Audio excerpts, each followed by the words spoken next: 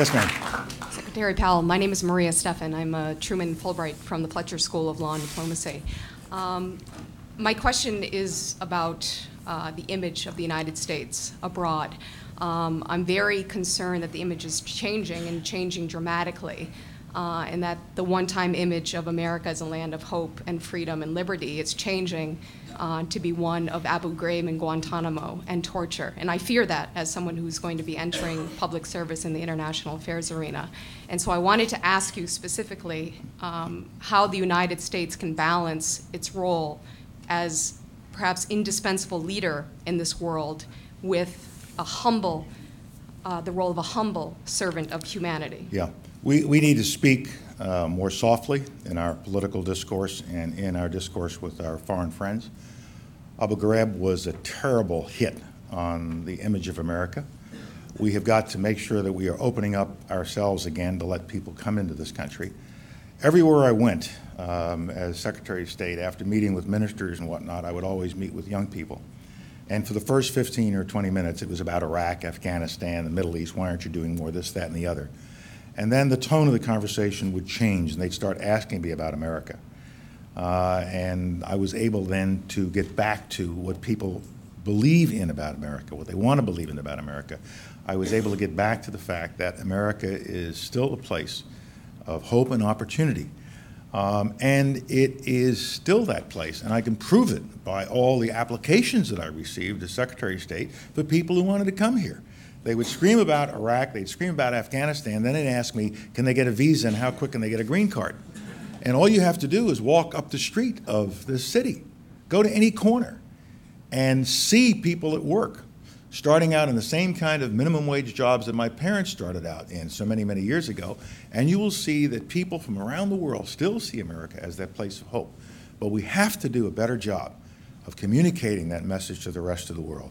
And Abu Ghraib was a major hit on our standing in the world and what people believed about us. Same thing with Guantanamo. And I've strongly advocated that we got to get these two issues totally under control and punish those who need to be punished at every level, and clean out Guantanamo as fast as we can in order to get on with rebuilding the image that we deserve to have in the rest of the world. Yes, sir. Secretary Powell, my name is Trevor Thompson. I just graduated from the Naval Academy a week ago, actually, and I'm heading to Oxford in the fall. My question is about duty. You kind of have been, people consider you to be like the icon of duty in this country with all of your public service and military service. As someone in the military, possibly being faced with the prospect of telling a subordinate, to fight for a war that they don't necessarily believe in, what would you say to that person? You volunteer for service in the military, and it's a unique calling. And you give your allegiance to the Constitution of the United States, first and foremost, and to the political leaders who have been selected in the name of the Constitution and the process provided for by the Constitution.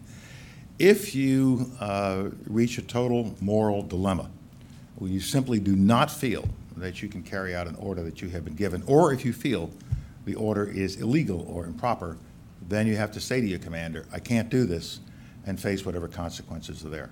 Ralph touched on it earlier about my position on various issues.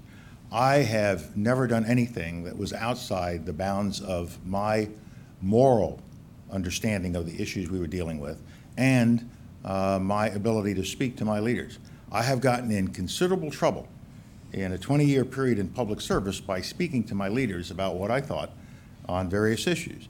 And with respect to the Iraq War, President Bush gave me full rein to convey my position and how I thought we should approach this. That's why we went to the UN. But ultimately, I'm not the one who is elected. The president is elected. The president is the commander-in-chief.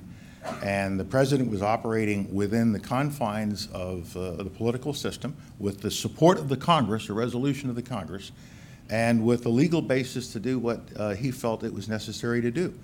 And we presented a case to the world, and not just me at the UN. It was an intelligence case that had been presented to the Congress. It was an intelligence case that was shared with our friends in the United Kingdom and Italy and Spain and elsewhere.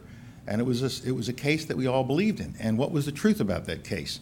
That Saddam Hussein had the capability to develop these kinds of weapons. He had them before and he used them. I have been to northern Iraq. I have been to the village where he gassed 5,000 people in one single morning, killed 5,000 people. And so he had the capability, he had the intention. Where we got it wrong, and there's no question about it, we got it wrong, we were misled, the intelligence system failed, is he didn't have active stockpiles. President's judgment was whether he did or he didn't at that point. If we let off the pressure, and if the UN walked away from its 12 resolutions once again, and Saddam Hussein was free of sanctions, who wanted to take the risk that this guy would not use his intention and capability and go right back to developing the stockpiles which we thought were there and were not there? That's what political leadership is about, and it isn't easy. I have been through a number of these, the invasion of Panama, Desert Storm, going into Liberia a couple years ago.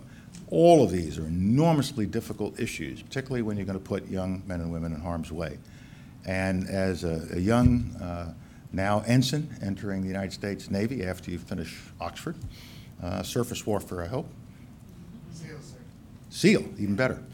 But I think you will find that your commanders are sensitive to this, and your commanders will never, I've never been put in 35 years of service into that kind of a moral dilemma, because we have a political system that monitors the president and watches what's happening. And so I don't think you'll face that kind of challenge, but ultimately you have to answer to yourself. Yes, sir. Thank you, Mr. Secretary. My name is Damian Williams, and I'm a law student at Yale. You said that bad things don't die, and that we should prepare ourselves for leadership. So, speaking to this room of future leaders of the world, how do we know victory in the war on terrorism when we see it? I don't know that there will ever be a day where somebody can stand up and say, the war on terrorism is over, all the terrorists are gone. It is a worldwide curse. It's happening in Saudi Arabia, it's happening in Spain, it's happening in Russia, it's happening in cities in Latin America. I think the best we can do is bring it down to a point where we have got them on the run, we've made it much more difficult for terrorists to operate, and that we have gone about our normal lives. What I think would be good for America is for us to have such competent intelligence and law enforcement systems at work that we can protect ourselves and at the same time get on with life, not barricade every public building, not walk around afraid of everything. If we can sort of get back to normalcy in our life and have confidence in our authorities and in our military and police and law enforcement intelligence systems to deal with the terrorist threat, then from time to time there may be an attack of some kind, but it will not be a threat to our way of life. We sometimes forget, and you folks are still relatively young, and your memory is not as long as mine. But for the first time in 100 or more years, we're not facing a world war. We've defeated communism, we've defeated fascism. People are looking to globalizing the world. You'll hear from Tom Friedman tomorrow and the flatness of it all. And this is an exciting time to be alive and to see the world reshape itself where there will be no world war. Are there regional conflicts? Yes. Are there horrible things happening in the world? Yes. But I think that young leaders such as yourself coming up can deal with these kinds of challenges, but you won't have to deal with the prospect of a world war either in Europe or Asia. That is remarkable, and that is positive. Terrorism is there, but terrorism does not rise to the kinds of challenges that we got rid of over the last 20 years. Terrorism does not threaten our way of life or our continuation as a society. The only thing it can do is constrain our way of life if we let it, and I don't think we should let it. I think we should get on with life, go out and go to all of our cultural activities, don't barricade ourselves in, and get on with life and show the terrorists that they're never going to defeat us. They can't defeat us. We're America. We're strong enough to deal with this kind of a threat. We've dealt with worse threats in the past. Last question, this man says with a huge sign. Yeah. My name is Amy Wilkinson. I'm a White House Fellow. My question is how you would define the key characteristics of effective leadership that allow you to go and be an advocate for good. Trust.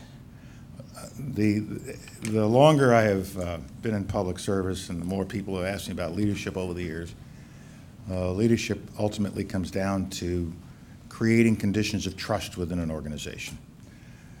Good leaders are people who are trusted by followers.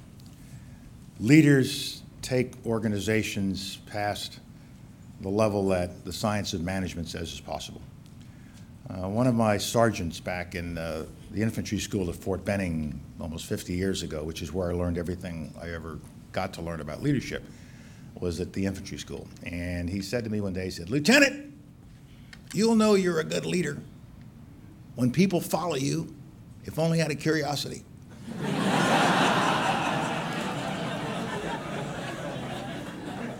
I've never had a better definition.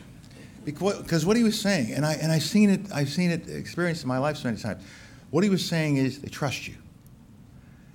And you have built up that trust. How did you do it? Clear mission and statement, selfless service. People look to you and they trust you because you're serving selflessly as the leader, not self-serving, selflessly. And that you prepare the followers, you train them. You give them what they need to get the job done. Don't give them a job if you're not going to give them the resources, and that you're prepared to take the risks with them.